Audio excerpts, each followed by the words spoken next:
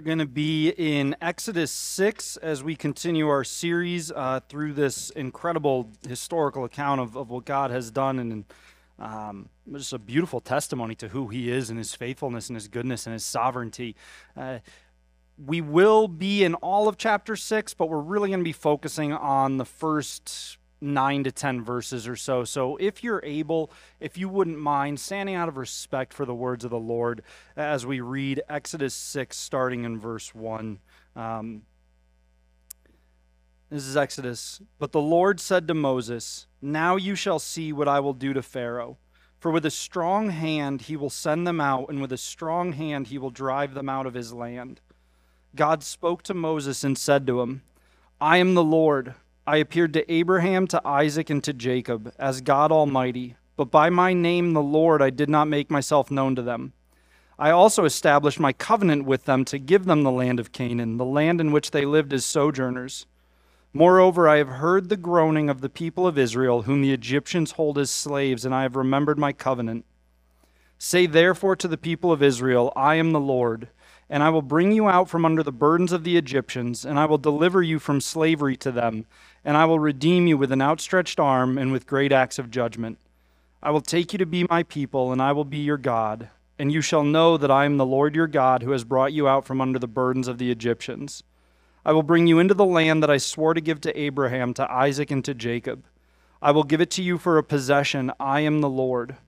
Moses spoke thus to the people of Israel, but they did not listen to Moses because of their broken spirit and harsh slavery.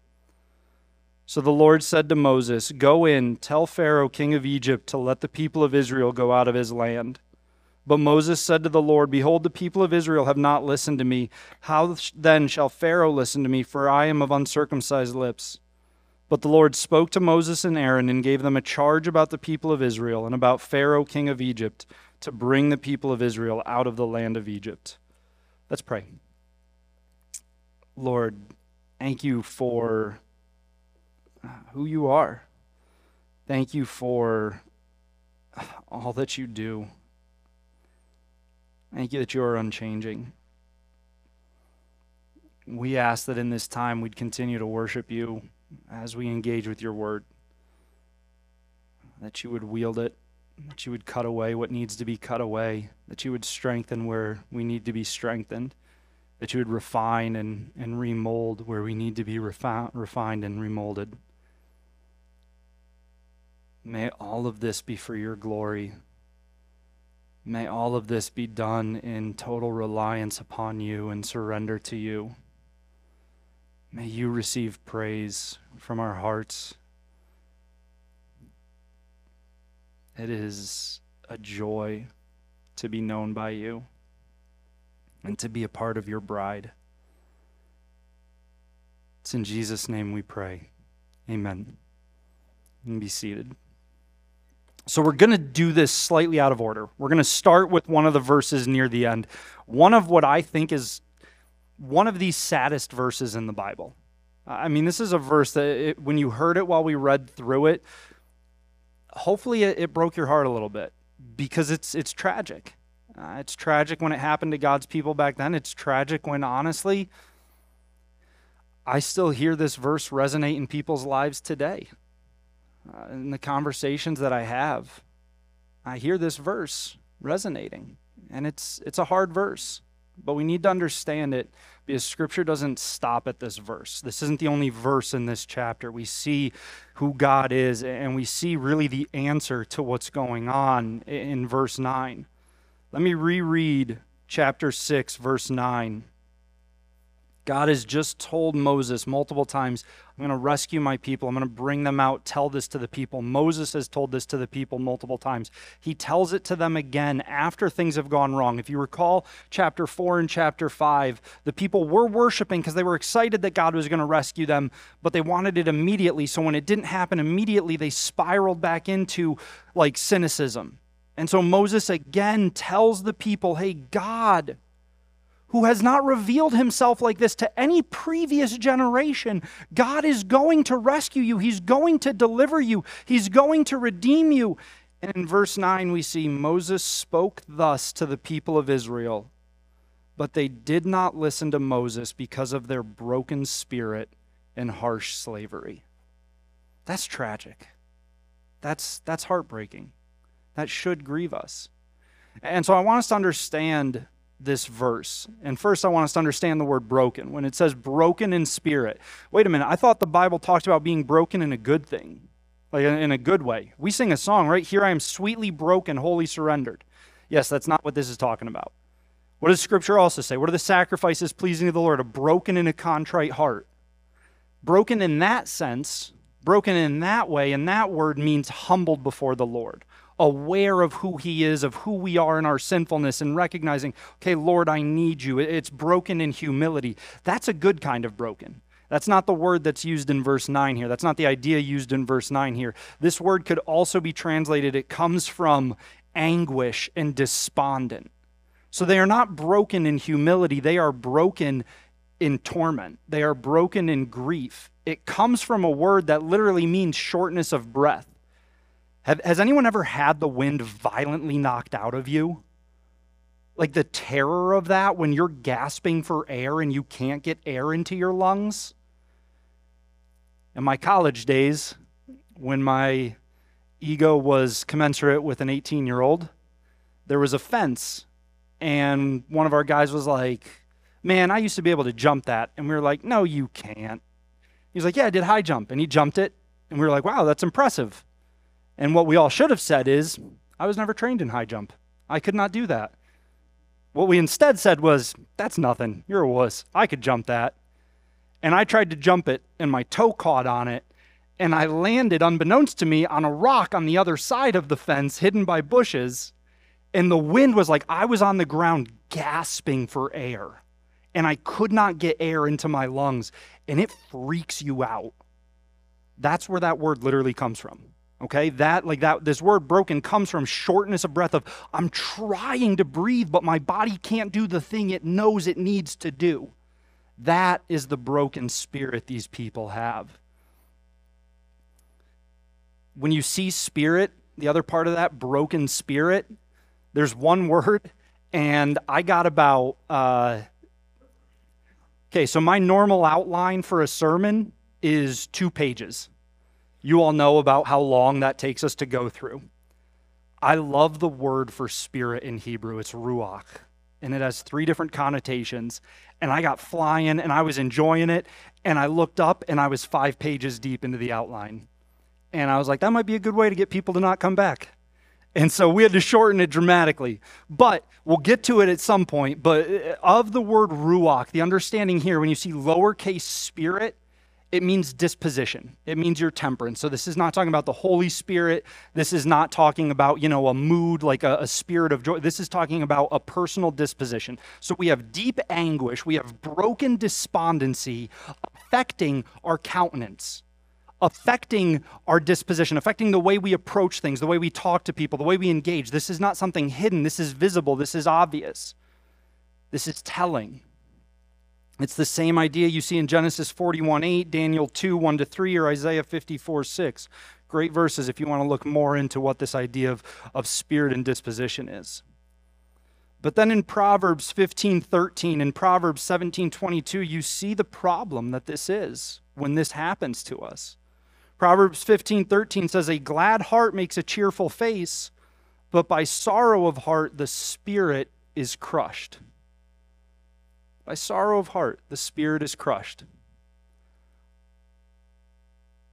I'm not trying, well, maybe I am trying to step on your ego a little bit. You are not unique in facing sorrow. I do not know an adult who has not faced sorrow. In fact, I don't know very many teens who haven't faced sorrow. I don't know families who haven't faced sorrow. But rather than that making us feel like, oh, I'm not, like, no, that should enable us to know that, hey, my brothers and sisters in Christ know what I'm going through. So when we're talking about by sorrow of heart, the spirit is crushed, you're in a room full of people who can relate to you and who we can relate to, because we've been in those moments when the sorrow of heart crushes our countenance, crushes our disposition, when the weight of loss, of pain, of disease, of poverty, of death, when it hits, When things just seem to go wrong after wrong after wrong, by sorrow of heart, the spirit is crushed. Proverbs 17:22, a joyful heart is good medicine, but what does a crushed... Okay, so by sorrow of heart, a spirit is crushed. And then you continue on in Proverbs, and what do we see a crushed spirit then does? A joyful heart is good medicine, but a crushed spirit dries up the bones. I mean, Scripture lays it out. We are not just mental people. We are not just physical people. We are not just emotional people. They are related. They are connected. So when emotionally our heart is sorrowed, that weighs on us. That takes a toll. That crushes our spirit. What does the crushed spirit do? It dries up the bones. It's hard. It drags us down. Scripture's undeniably clear on this. God never promises, rainbows. Well, actually, that was a really bad example. God does use rainbows as a promise. God never promises fluffy kittens. I don't know. God's honest. Hey, there's going to be times when our hearts are sorrowed. There's going to be pain. And that can crush our spirit. That will crush our spirit. He doesn't leave us there, but we have to understand, we have to be able to acknowledge that this happens. Because then what's the problem? What's the problem with a crushed spirit? Aside from the obvious problem of it's not enjoyable. Nobody enjoys having a crushed spirit. No one enjoys feeling anguish. Nobody enjoys feeling despondent. But what's it lead to? So we see that the people of Israel have a broken spirit, that they are feeling this. What do we see? We see that they've internalized this.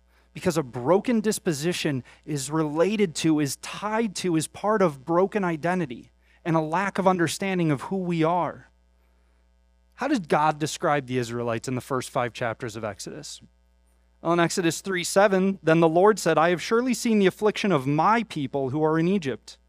In Exodus 5:1, afterward, Moses and Aaron went and said to Pharaoh, thus says the Lord, the God of Israel, let my people go, that they may hold a feast to me in the wilderness. Throughout Exodus, God refers to the Israelites as my people. These are my people. These are my people. When Moses and Aaron go to the Israelites, they say, hey, the Lord says, I have heard the cries of my people. So the Israelites know that God views them, their identity, as his. The Israelites know, they have heard Moses say, you are my people.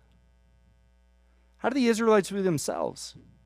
Well, Scripture says, Exodus 5:15-16, what we just looked at last week, just prior to learning that the people of Israel have a broken spirit.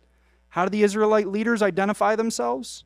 Then the foreman of the people of Israel came and cried to Pharaoh, why do you treat your servants like this? No straw is given to your servants, yet they say to us, make bricks. And behold, your servants are beaten, but the fault is in your own people.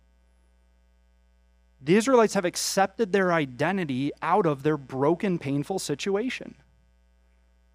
What did it say back in verse 9? They are crushed in spirit. What was it directly related to? Their harsh slavery. And this is how, hey, we're your servants. We're Pharaoh's. I see this today. I mean, this is going to be a very painfully raw conversation to start.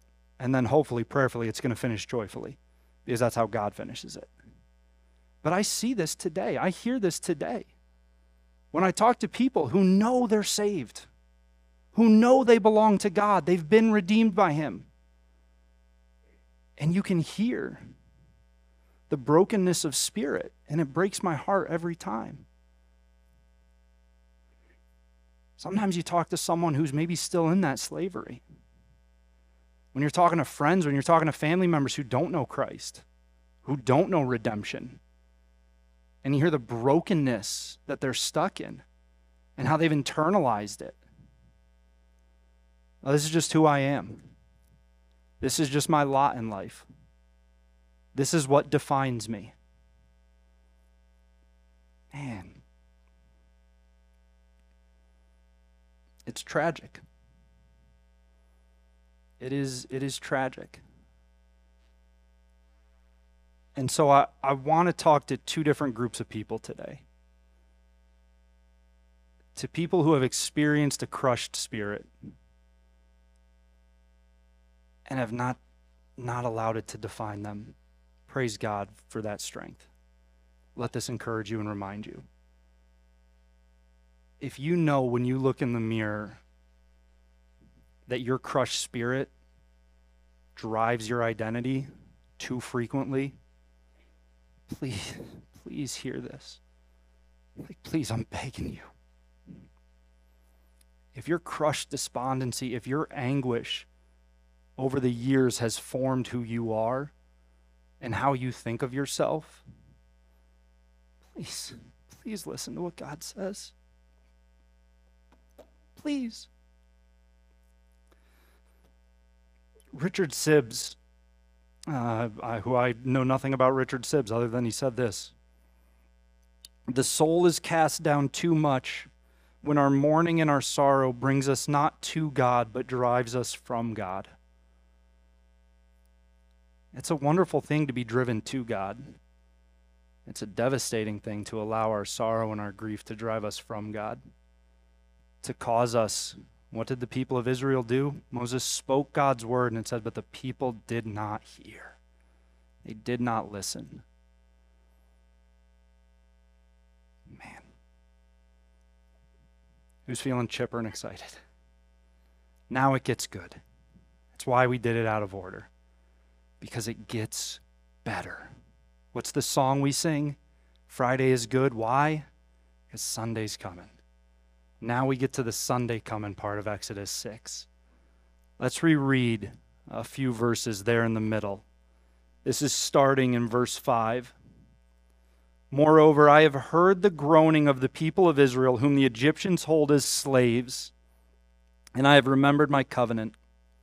Say therefore to the people of Israel, I am the Lord, and I will bring you out from under the burdens of the Egyptians, and I will deliver you from slavery to them, and I will redeem you with an outstretched arm and with great acts of judgment. I will take you to be my people, and I will be your God, and you shall know that I am the Lord your God, who has brought you out from under the burden of the Egyptians. I will bring you into the land that I swore to give to Abraham, to Isaac, and to Jacob. I will give it to you for a possession. I am the Lord. The very thing that crushed the people, the very source of their pain, their anguish, their despondency, the very problem, their slavery. What does God say? He says, I will rescue you from that. Come on. That's good news. That's joyous. That's amen. That's the power of Yahweh, of I am, of Elohim. He rescues his people. We talked about, if you recall, in the very beginning of this series, when we talked about Exodus, I said one of the things to look for in Exodus is a beautiful foreshadowing of Christ. As we study this book in the earliest parts of Scripture, we see wonderful pointings to Christ, to Jesus. So if back in Exodus we see God talking about rescuing his people from slavery, what do we see perfected in the person, the death and resurrection of Christ? What do we see has happened for you, the believer? And if you're not a believer, if you're here, if you're online, what does God make available through Christ? Rescue. I mean, listen to Scripture. This is Isaiah 61, 1-4. So still before Jesus. The Spirit of the Lord God is upon me, because the Lord has anointed me to bring good news to the poor. He has sent me to bind up the brokenhearted, to proclaim liberty to the captives, and the opening of the prison to those who are bound, to proclaim the year of the Lord's favor and the day of vengeance of our God, to comfort all who mourn, to grant to those who mourn in Zion, to give them a beautiful headdress instead of ashes, the oil of gladness instead of mourning, the garment of praise instead of a faint spirit, that they may be called oaks of righteousness, the planting of the Lord, that he may be glorified. They shall build up the ancient ruins. They shall raise up the former devastations. They shall repair the ruined cities, the devastation of many generations. An unbelievable prophecy of rescue, of deliverance, of turning things around. Okay, now it gets cool. What do we see in Luke? What do we see in Luke 4:16-21? Jesus goes into the temple and he begins to teach, and he asks for the scroll of what book? Isaiah. He asks for the scroll of Isaiah, and he turns to that section of Isaiah and he reads that beautiful promise in Isaiah, and then he concludes it with some of the most powerful words I can even wrap my mind around. He says, "Today this scripture has been fulfilled." Is nobody awake? Let's try this again. Jesus said, hey, slaves, that promised freedom, that promised rescue, hey, those who mourn, those who weep, those who feel pain, that promise of healing, that promise of redemption, that promise of joy, that promise of celebration, I fulfilled that for you. Amen? There we go. You're awake. Good. It's okay to be vocal in church. We can celebrate these things. Come on. So yeah, the first part, 6:9, breaks my heart. But 6:6, 6:7, that makes me want to run through a wall. Jesus has rescued us. He has fulfilled that promise that our hearts are desperately longing for.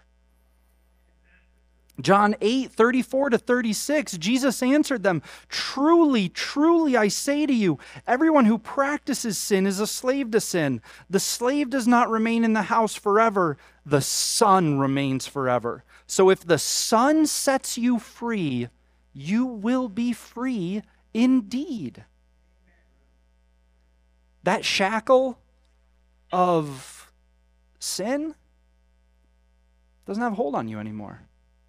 That prison door of anger, of bitterness, of lust, of cynicism, of betrayal, of wrong, of pain, Jesus kicked that door down. Whom the Son sets free is free.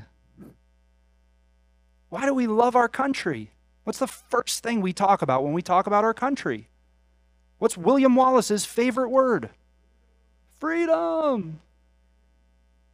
You think America created freedom? You think William Wallace in Scotland created freedom? God created freedom. And he gives it to his people so that we don't have to be broken in spirit because he has set us free. 2 Corinthians 3:17, now the Lord is the Spirit. Oh man, talk about cool Trinitarian theology, right? So God promises freedom, Jesus promises freedom, and now what do we see in 2 Corinthians 3:17? Now the Lord is the Spirit, the Holy Spirit, and where the Spirit of the Lord is, there is freedom. 1 Peter 2:16, live as people who are free, not using your freedom as a cover-up for evil, but living as servants of God. Friends, it's that simple. Live as people who are free. Why? Because we're free. We're free. I mean, it doesn't get any more basic than that. Jesus set you free, so live as free people. That's awesome. That's such a joy. That's such a privilege. That's such an honor. That's such a gift. Because what do we see it tied to? If we go back to Exodus, what does it say? Exodus 6.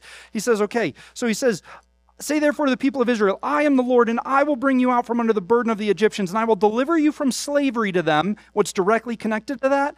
I will redeem you with an outstretched arm and with great acts of judgment. What does it mean to redeem? What does redemption mean? I think it's a word we use a lot. I think some of us might be able to define it. Some of us might be able to be like, I could partially define it. And some of us can't define it at all. That's okay. Hopefully after this morning, we can all define it. What does it mean to redeem? Well, Psalm 74:2. Remember your congregation, talking to the Lord. Remember your congregation, which you have purchased of old, which you have redeemed to be the tribe of your heritage, which you have purchased. Redemption means understanding Christ's death as paying the price for our sin. Don't get it twisted. Your sin brought with it a earned, a deserved, a justified price tag. My sin earned death, 100%. You're not special. No one has been born who did not earn this price, who did not owe this cost. Christ paid it. Christ paid the price you and I never perfectly could. He purchased us with his blood, with his life, of his own volition, of his own power, of his own will, out of his love, out of his sovereignty. Oh, that's awesome. That's mercy and grace like we can't wrap our minds around. That's strength like we can't fathom. Jesus says, I'm going to go ahead and I will use an extreme superlative here. Jesus says the toughest line in history in John. He says, no one takes my life from me. I lay it down of my own accord that I may pick it back up. Come on. That's incredible. You don't feel loved? You don't feel known? You don't feel cherished? You don't feel cared for? The King of the universe looked at you and said, I choose to lay down my life for you so that I can pick it back up and you can join me in eternity forever. You want to talk about a cure for a broken spirit? You want to talk about a solution to despondency and to anguish? That's freedom in Christ. Mark 10:45, the penalty of sin didn't disappear. Jesus speaking, for even the Son of Man came not to be served, but to serve, to give his life as a ransom for many. Romans 3:23-25, for all have sinned and fall short of the glory of God and are justified by his grace as a gift through the redemption that is in Christ Jesus, whom God put forward as a propitiation, fancy word to mean he bore God's wrath towards sin for us, put forward as a propitiation by his blood to be received by faith. This was to show God's righteousness, because in his divine forbearance he had passed over former sins. 1 Corinthians 6:20, for you were bought with a price, so glorify God in your body. Galatians 3:13, Christ redeemed us from the curse of the law by becoming a curse for us, for it is written, whoever is hanged on a tree is cursed. 1 Peter 1:18-19, know that you were ransomed from the futile ways inherited from your forefathers, not with perishable things such as silver or gold, but with the precious blood of Christ, like that of a lamb without blemish or spot. God promised redemption to his people back in Exodus. This was nothing they could do for themselves. They had no power to redeem themselves. They had no power to rescue themselves. God promises, Jesus says, this is fulfilled redemption through him. We cannot do this for ourselves. I don't care how good you think you are. You cannot redeem yourself. I cannot redeem myself. I can't redeem you. What a weight taken away. Knowing that the work we could never do, we don't have to. Knowing that the penalty we could never pay has been paid. Deuteronomy 7:6-9, talking about the aftermath of the Exodus. Listen to this. For you are a people, this is talking to the people of Israel, for you are a people holy to the Lord your God. The Lord your God has chosen you to be a people for his treasured possession out of all the peoples who are on the face of the earth. It was not because you were more in number than any other people that the Lord set his love on you and chose you, for you were the fewest of all peoples. But it is because the Lord loves you and is keeping the oath that he swore to your fathers, that the Lord has brought you out with a mighty hand and redeemed you from the house of slavery, from the hand of Pharaoh, king of Egypt. Know therefore that the Lord your God is God, the faithful God who keeps covenant and steadfast love with those who love him and keep his commandments to 1,000 generations. The problem is a broken spirit. The problem is anguish and despondency. The solution always was, always has been, and always will be Christ on the cross. Christ in the tomb, Christ knocking down the door to the tomb and walking out. King of life. The rescue that we all so desperately need. It's awesome. And we see it all the way back in Exodus. How cool to study this and to see that it's pointing to the eternal narrative written by God. Talk about a delight to dive into. What did he say in Deuteronomy that he first said in Exodus 6, verse 7? I'll read for the third time. I will take you to be my people, and I will be your God. That's what it boils down to. Why are we rescued? Why are we redeemed? Why are we brought out? To be God's people and to know him as our God. It's summarized so wonderfully. Deuteronomy 4:20. But the Lord has taken you and brought you out of the iron furnace, out of Egypt, to be a people of his own inheritance, as you are this day. So let's go back to verse 9. Broken anguish, broken despondency, broken spirit. It's directly related to broken identity. And then for those of us who are believers, who know Jesus is our Lord, what do we see redemption is tied to? When we look at Scripture, when we look at verse 7, I will take you to be my people and I will be your God. Why did God call for his people to come out of Israel? To know him. To worship him. Redemption, going all the way back to Exodus, going all the way back to the beginning, understanding rescue, understanding redemption. Redemption is tied biblically to new identity. Isaiah 62, verses 4 and 12. You shall no more be termed forsaken, and your land shall no more be termed desolate. But you shall be called, my delight is in her, and your land married. For the Lord delights in you, and your land shall be married. And they shall be called the holy people, the redeemed of the Lord. And you shall be called, sought out, a city not forsaken. No more shall you be called broken. No more shall you be called desolate. That's the old identity. That's the pre-Christ identity. You shall be called redeemed of the Lord. God's rescue and redemption gives us a new identity. What is tied to that? What is redemption also tied to? Consider Exodus 3:12 and 7:16. God said, but I will be with you, and this shall be the sign for you that I have sent you. When you have brought the people out of Israel, or out of Egypt, you shall serve God on this mountain. And you shall say to him, the Lord, the God of Hebrews, sent me to you, saying, let my people go that they may serve me in the wilderness. Rescue and redemption also gives us our purpose. If it gives us our identity, it also gives us our purpose, to serve and worship God. Isaiah 44:23. Sing, O heavens, for the Lord has done it. Shout, O depths of the earth. Break forth into singing, O mountains, O forest, and every tree in it. Whoa, what is this thing the Lord has done? I mean, all of creation is called to sing out in praise because he has done it. What is the it? For the Lord has redeemed Jacob and will be glorified in Israel. Isaiah 52:9, break forth together into singing, you waste places of Jerusalem, for the Lord has comforted his people. He has redeemed Jerusalem. Used to be slaves. Used to be broken. Used to be lost, gasping for air, trying to get our lungs to do the thing we know they're supposed to.